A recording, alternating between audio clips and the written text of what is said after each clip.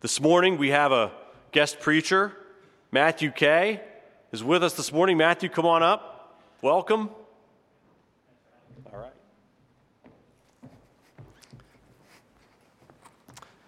Well, good morning. Surely the presence of the Lord is in this place. Amen? I've only been here a couple times, and there's a lot of love in this church. Is that true? I feel it from you. I'm a friend of Nate Sims. You know this guy, right? I work with him on staff with Cru Church Movements. We do a lot of fun things together, like a table talk outreach. We do evangelism trainings.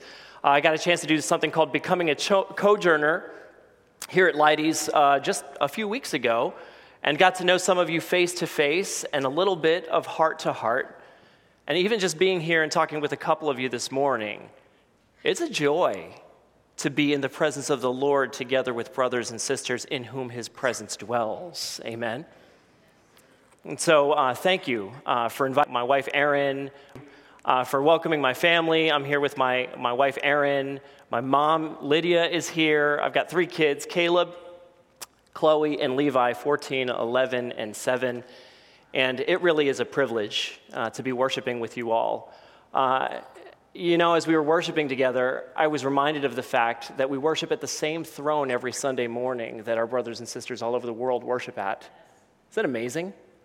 We worship at the same throne that you read about in the book of Revelation, where there are saints and angels worshiping around the throne. We're worshiping at the same throne as them here on earth as they are in heaven at the same time.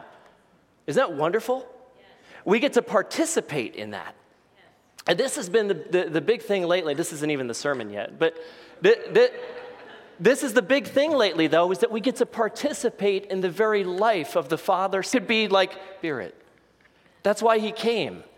That we could be like, as sinners, completely forgiven, cleansed of our sin through the blood of Jesus, and then brought in and incorporated and have our very lives woven into the life of the Father and the Son and the Holy Spirit.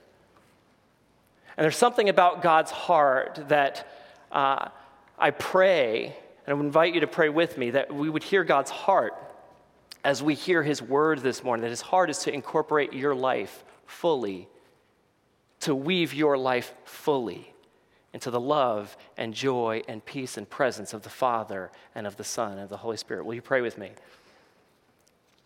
Lord, as we come to you this morning, we thank you for the forgiveness of sins. Thank you for washing us through the blood of Christ. Thank you for calling us your very own. And Lord, it was prayed earlier, when we pray again, if somebody here doesn't yet know you, that they wouldn't leave this place without having come to an encounter with the living God that changes their life. And Lord, for us, Lord, I pray that for those of us who know you, it's already begun. Whole rest of our time would just be a continuation of the worship that's already begun. That we would just behold you. And in beholding you, we would be transformed from one degree of glory to another, because this is why you came, to make us more like you. So Lord, have your way. We pray that you would get me certainly out of the way and make yourself so fully known, adored, worshiped for who you are. In Jesus' name we pray. Amen.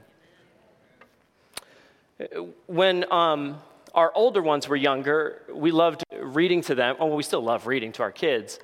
But we went through the Chronicles of Narnia series by C.S. Lewis.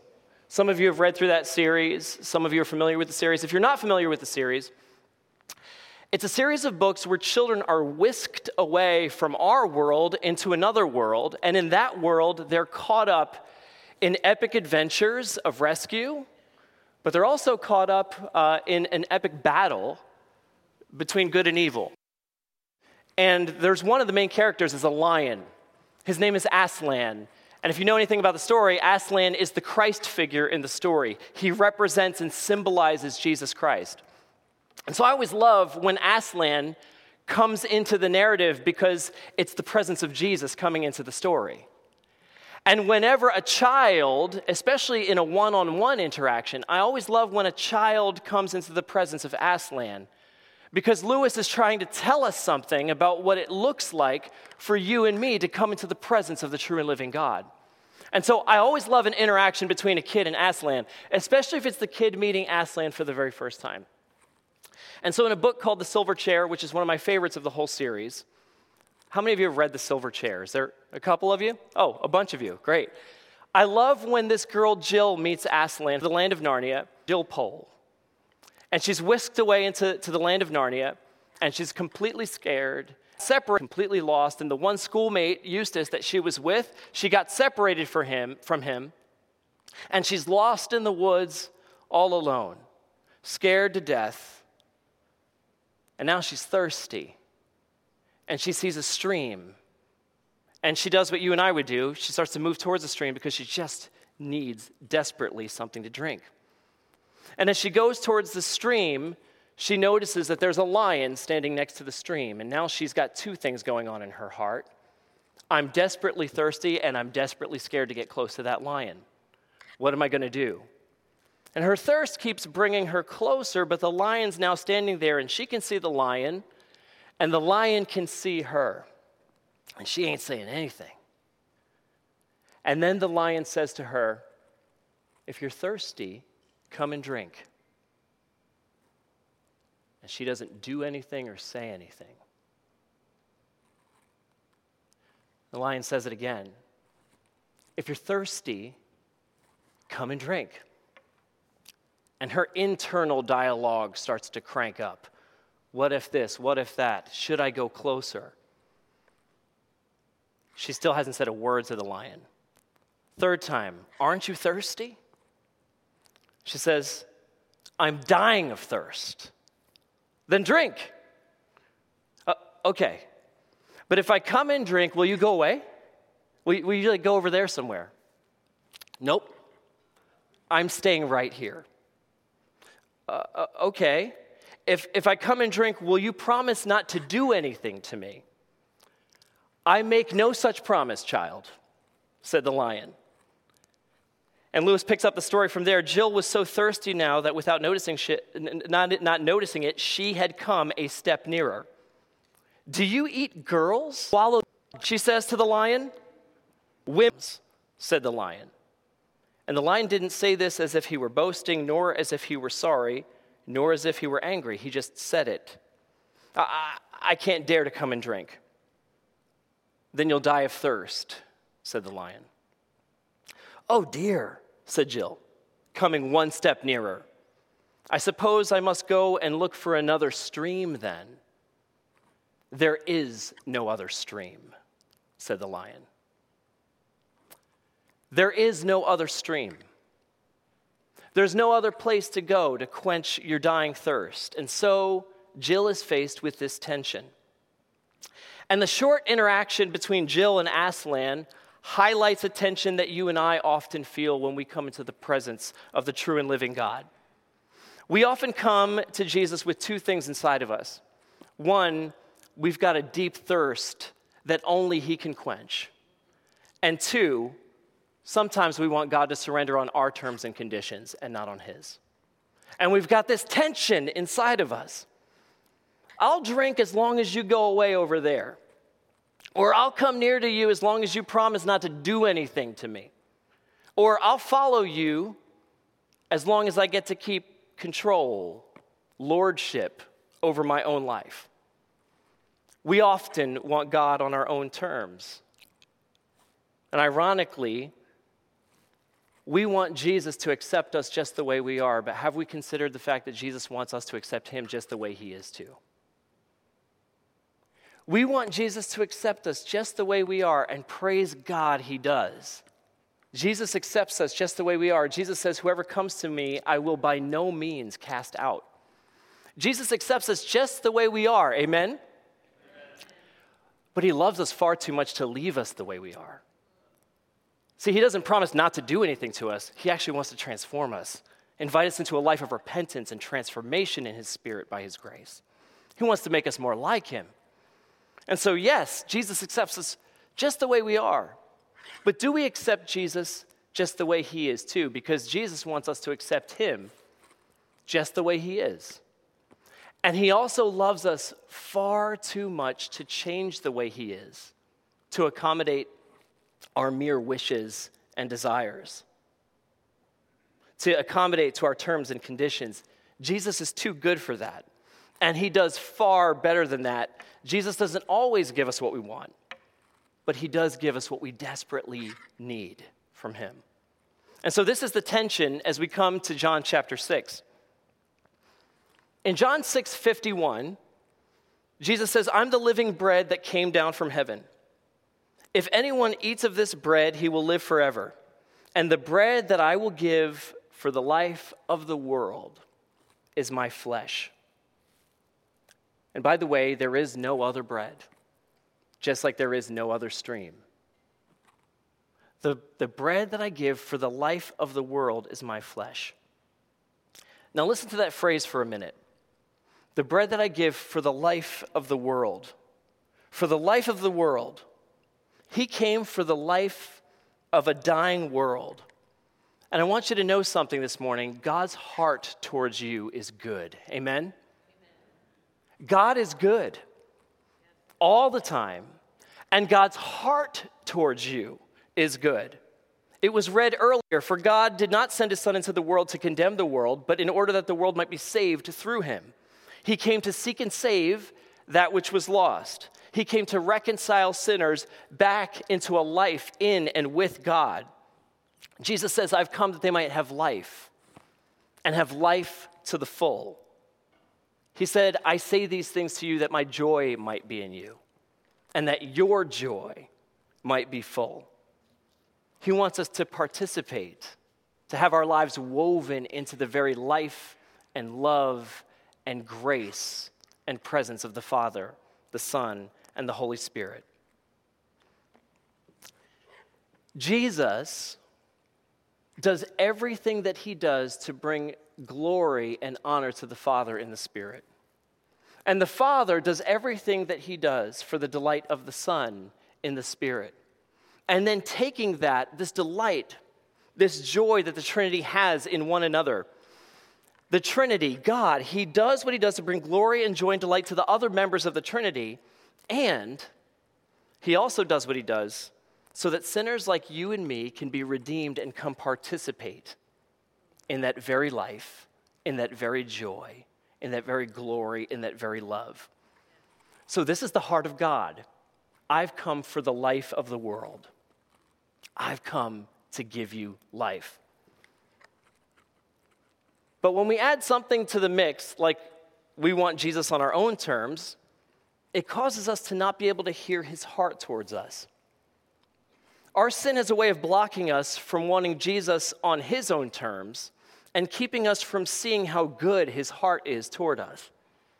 And so, if you want Jesus on your own terms, and in that state of heart, when you hear his word, like Jill, instead of hearing his heart to save you, to quench your thirst, to give you life abundantly, instead you're tempted only to think, Jesus is threatening me. He's threatening my control over my own life. Or he's threatening the way that I want to think and the way I want to live or the things I want to do. Or worse, like Jill, he's going to do something to me that I don't like. He's going to take me somewhere I'd rather not go. And of course, that might be true. But it's not merely threatening. It's only threatening to the sin that separates you from him. If we'd rather cling to that, it's going to feel so threatening. But if we want him, see, this is what love does. Love threatens all the things that'll get in between the relationship. And so this group in the synagogue in Capernaum, rather than saying, you give bread for the life of the world, rather than saying, give me that bread. I want to eat that bread. I want to have that bread. Instead, they say, how can this man give me his flesh to eat? How can this man give us his flesh to eat? And Jesus graciously begins to explain. Verse 53, Jesus says, truly, truly, I say to you, unless you eat the flesh of the Son of Man and drink his blood, you have no life in you. Whoever feeds on my flesh and drinks my blood has eternal life, and I will raise him up on the last day. Down in verse 58, he continues, whoever feeds on this bread will live forever. And as Jesus begins to explain and move towards them in their questions, another question arises in their hearts. In verse 60, it says, when many of his disciples heard it, they said, "This is a hard saying. Who can listen to it?" And so listen to the questions. How can this man give us his flesh to eat? This is a hard saying. Who can listen to it? And maybe if you and I were standing in the synagogue in Capernaum that day, we'd be asking the same questions too. Can you imagine if I got up here and I said, "Hey, by the way, you need to eat flesh and drink blood," and we had no context for any of this before? How would your heart respond? These are the questions that arise in their hearts. How can this man give us his flesh to eat? This is a hard saying. Who can listen to it? The questions in and of themselves aren't a bad thing, but it is the attitude of their hearts as they ask the questions. That's the problem. See, ironically, this is part of the same crowd that wanted to take Jesus by force and make him king in verse 15, after they witnessed the miracle of the feeding of the 5,000. They wanted to take Jesus by force and make him their king, but it tells us in the Bible that Jesus withdrew to a quiet place by himself. And why? Because he knew what was in their hearts. He knew they wanted to make him king on their terms and not on the king's terms. And so now the same crowd who wanted to take Jesus by force and make him king, they're not only grumbling at his word, but they're beginning to harden in that grumbling towards a posture of rejecting Jesus altogether. Verse 61, but Jesus, knowing in himself that his disciples were grumbling about this, said to them, "Do you take offense at this? Then what if you were to see the Son of Man ascending to where he was before?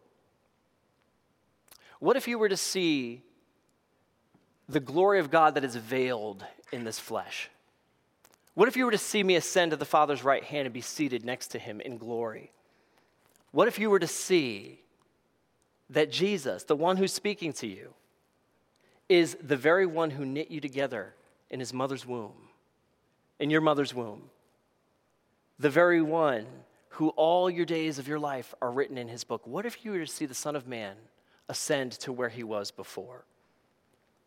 And in verse 63, he goes on, "It is the Spirit that gives life. The flesh is of no help at all. The words that I've spoken to you are spirit and life. But there are some of you who don't believe." There are some of you who don't believe. And right there, Jesus drills down to the heart of the matter, to the root of what will eventually harden this crowd's hearts and turn their lives away from him. They don't believe. It's their unbelief. And what's interesting, it's this unbelief him king, by the way, beneath all of their desires, even their desire to make him king, by the way. It's this unbelief that's been underneath all of their desires and all of their suspicions about Jesus this entire time. Faith, by contrast to unbelief, would have sounded like this: "Lord, if you give bread for the life of the world, then Lord, give me that bread. I want to have as much of that bread as you got. Please give it to me." Do you remember the Samaritan woman? When Jesus says, if you would have asked me for a drink, Jesus says, I would have given you living water. Her first response was, "Lord, give me this water. Sir, give me this water. I give bread for the life of the world. Sir, give me this bread. I want this bread." That's what faith would have sounded like.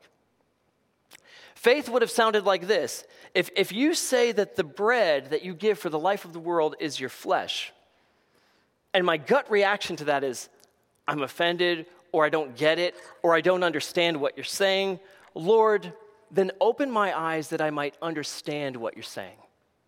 Help me, Lord, to see the glory and the majesty of what you're saying in your word when it offends me, when I feel challenged, when I feel convicted by it, when I feel like I'd rather not say yes to it. Lord, help me. I believe. Help my unbelief. Show me what you mean, because I don't want my misunderstanding to cause me to miss out on the life that you're talking about. Faith would have responded like this: Lord, if the words that you speak to me are spirit and life, then I want to receive your word, and I want to receive your spirit, and I want to receive your life and feed on them with every fiber of my being in the way that you're talking about. That's what faith would have sounded like. But unbelief doesn't seek understanding.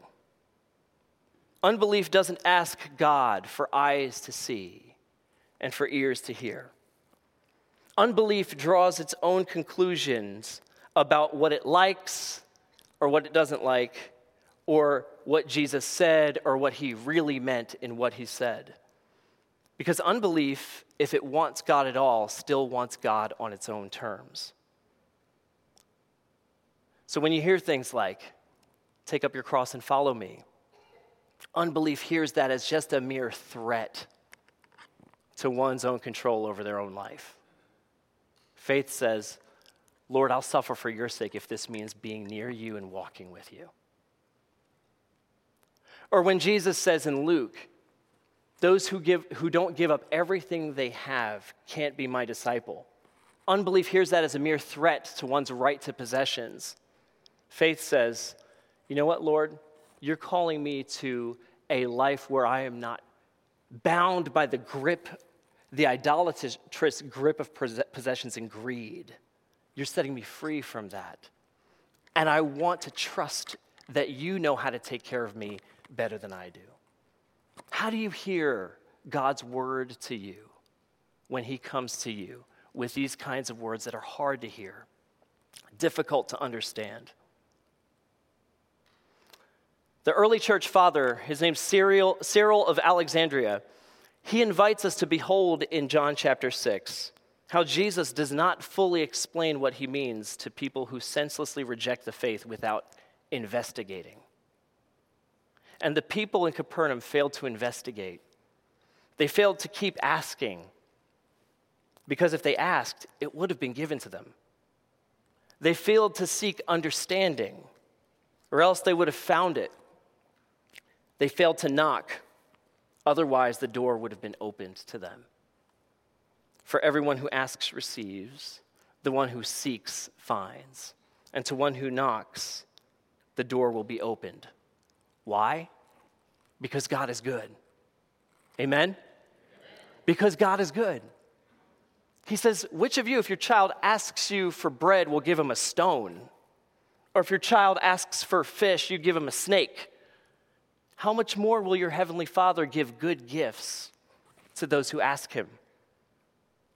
But the gospel tells us that Jesus knew from the beginning who those were who didn't believe and who it was who would betray him. And verse 66 tells us that after this, many of his disciples turned back and they no longer walked with him. And so how about you this morning? Do you believe that God's heart towards you is good in all that he says and in all that he does, even in those sayings that are really hard to understand? Do you believe that God's heart towards you is good and it's for your life and for the life of the world? And how does your response to God's word reveal what you believe about his heart towards you? I don't know about you, but for anybody who's begun the journey of trusting and following Jesus, you're going to hit that spot where you hear a hard word. You know what that feels like, right? Where the Lord puts something in front of you and you go, that's a hard one to accept. It challenges me to the very core. It calls me to surrender things that I've long held on to. Oh my goodness, Lord, you're calling me to go in that direction, or you're calling me to go to that person, or to forgive that person, or to seek reconciliation in that direction, or whatever it might be that's difficult and feels like taking up your cross and following him. All of us hit that spot in our journey with Jesus at one time or another, and we're going to hit those spots again and again and again, because this is part of the life of faith, sharing with Jesus in his joy, but also the fellowship of his sufferings, and journeying with him in dying to ourselves and rising to new life in him every day. Unbelief simply says, I'm not doing that. Or, maybe Jesus didn't really mean that. Or, oh, I like these portions of the Bible over here, but there's other things that Jesus says about the life of truly trusting and following him. I reject those parts. I can't accept that. And unbelief at its worst and at its core says, I can't trust that God's heart and his intentions towards me really are good. Oswald Chambers says that the root of all sin is the suspicion that God isn't good. And John 6 invites us to beware of this kind of unbelief and where it winds up if it's not healed. And so tragically, the people in the synagogue in Capernaum, they left Jesus and no longer followed him. Can you imagine? A chunk of the crowd, a crowd comes over around the Sea of Galilee to the synagogue in Capernaum to because they experienced the miracle of the fish and the loaves, but they failed to see its significance beyond bread. And as they get to the synagogue in Capernaum, they've come all this way, and now they don't like what Jesus is saying, and the same people who wanted to make him king are now walking out the door. Can you imagine what this must have felt like, looked like? And Jesus turns to the 12 in this sobering moment, and he asks them this question: do you want to go away as well? How would you answer that question this morning?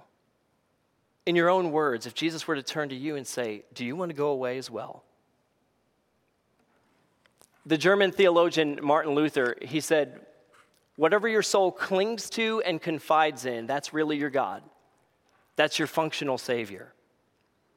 And so what does your soul cling to and confide in this morning? The crowd in Capernaum tragically had something else that they'd rather cling to and confide in other than Jesus. And that's why they left him. I had read years ago that in some ancient cultures, people would try to trap monkeys by putting a piece of fruit in a jar. So say like a banana or something like that. And they put the fruit in the jar, and the mouth of the jar would just be wide enough for the monkey to get their hand into the jar like this, like shimmying their hand in. And here's where the trap comes in, is they reach into the jar just enough to get their hand in, and then they grab the fruit, and here's how the monkey is trapped. Can you see it? It's the very thing that they're clinging to that has them in bondage. And that's what sin does to us, right? We cling to and confide in things that keep us in bondage. And the strange thing is, if you could just say to the creature, let go, and you'd be free. To release your grip on this thing that has its grip on you, then you'd be free. But the creature won't let go of the thing that's in the jar. The creature won't be free unless he sees that there is something more beautiful, more lovely, more desirable, more wonderful outside of the jar than the thing he's holding on to. C.S. Lewis said, if I find in myself desires that there's nothing that in this world can satisfy, perhaps I was made for a different world. And there are desires in us that nothing in this world, nothing in the jar can satisfy. We were meant to look beyond the bread to the one the bread points to. And so we let go. And praise God, Peter sees it. By the grace of God, Peter sees it. Do you want to go away as well? Peter says, no, I'd rather have you, Lord. Simon Peter answered him, Lord, to whom shall we go? You have the words of eternal life, and we have believed, and we have come to know that you are the Holy One of God. It's like the psalmist says, who have I in heaven but you? And there is nothing on earth that I desire besides you. My flesh and my heart may fail, but God is the strength of my heart and my portion forever. In your presence is fullness of joy. At your right hand are pleasures forevermore. To whom else shall we go? I'd rather have you, Lord Jesus. Are you with Peter this morning? I'd rather have you, Lord Jesus. And so what is your response to Jesus and his word this morning? And what do you believe deep down about his heart and his good intentions towards you? As we close, Perhaps you're well aware of some area in your own life where you've been rejecting or denying Jesus. Maybe it's not an outright rejection or an outright denial, but there's something secret. Maybe it's only known in the recesses of your heart. Maybe there's somewhere in the recesses of your heart or the way you spend your time or in a relationship where you're clinging to someone or something other than Jesus to be your Lord and Master, and it's got you in bondage. And maybe you've concealed it well, but it's time to let go, brother. It's time to let go, sister, because there's someone more beautiful, more lovely. And this thing doesn't even compare. Maybe you've turned your back on Jesus, like the people in this text this morning. And whether it's been for 15 minutes or it's been for 15 years, know this morning. God's heart towards you is still good. God's heart towards you is still kind, and the door is still open today. Jesus loves you and is welcoming you to come back home to him, and God's promise still stands. Everyone that the Father gives to me, Jesus says, will come to me. And the promise still comes to me, I will never cast out. That promise still stands for you and me today. You see, people rejecting Jesus in John chapter 6, this isn't the first time, nor will it be the last time when Jesus gets rejected. You see, the rejection that Jesus receives here is but one of many rejections that he receives in his earthly ministry. Even the Apostle Peter, who said, Lord, to whom else shall we go? You have the words of eternal life. Even Peter, in a moment of intense temptation, denies that he even knows Jesus 3 times. And the end of this chapter also tells about Judas, who turns away from Jesus, never to return. He eventually betrays Jesus and hands him over to be tried and crucified. But as Jesus is eventually nailed to the cross, as his flesh is nailed to the cross, and as his blood is spilled out on the ground, you and I get to behold by faith the truest, deepest, fullest meaning of everything Jesus said when he said, the bread that I give for the life of the world is my flesh. Behold, the body of Christ given for you. Behold, the blood of Christ shed for you and shed for many for the forgiveness of our sins. For all the times when we were the ones who denied him or rejected his word. For all of the times that we didn't ask or seek or knock. For all of the times when we failed to see his goodness, or we clung to and confided in someone or something for life that couldn't really give us life. He died, those things, Jesus died. And he died on the cross in offering the consequences of our rejection, our punishment in our place for our sins, and secured the full forgiveness and pardon and participation in his very life for those who would turn from their sins and turn to him in faith. Amen? And Christ rose from the dead victorious over all of our sin and failure, so that everyone who would come to him would never be cast out. Everyone who would believe in him would not perish, but have everlasting life. And everyone who would receive the bread of life by faith would have their deepest needs met and satisfied, because he came for the life of the world. Amen? So what do you desperately need this morning? Are you thirsty? Come to him and drink. Are you hungry? Come by faith and take hold of the bread of life. There is no other stream. There is no other bread. Let's pray.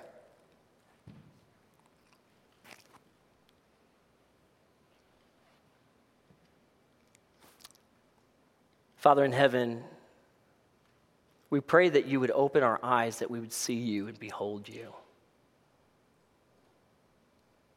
And you'd show us where in our lives We might have clung to or confided in something that was way lesser than the life that is truly life. And you would open our hands to let go and then to take hold of you.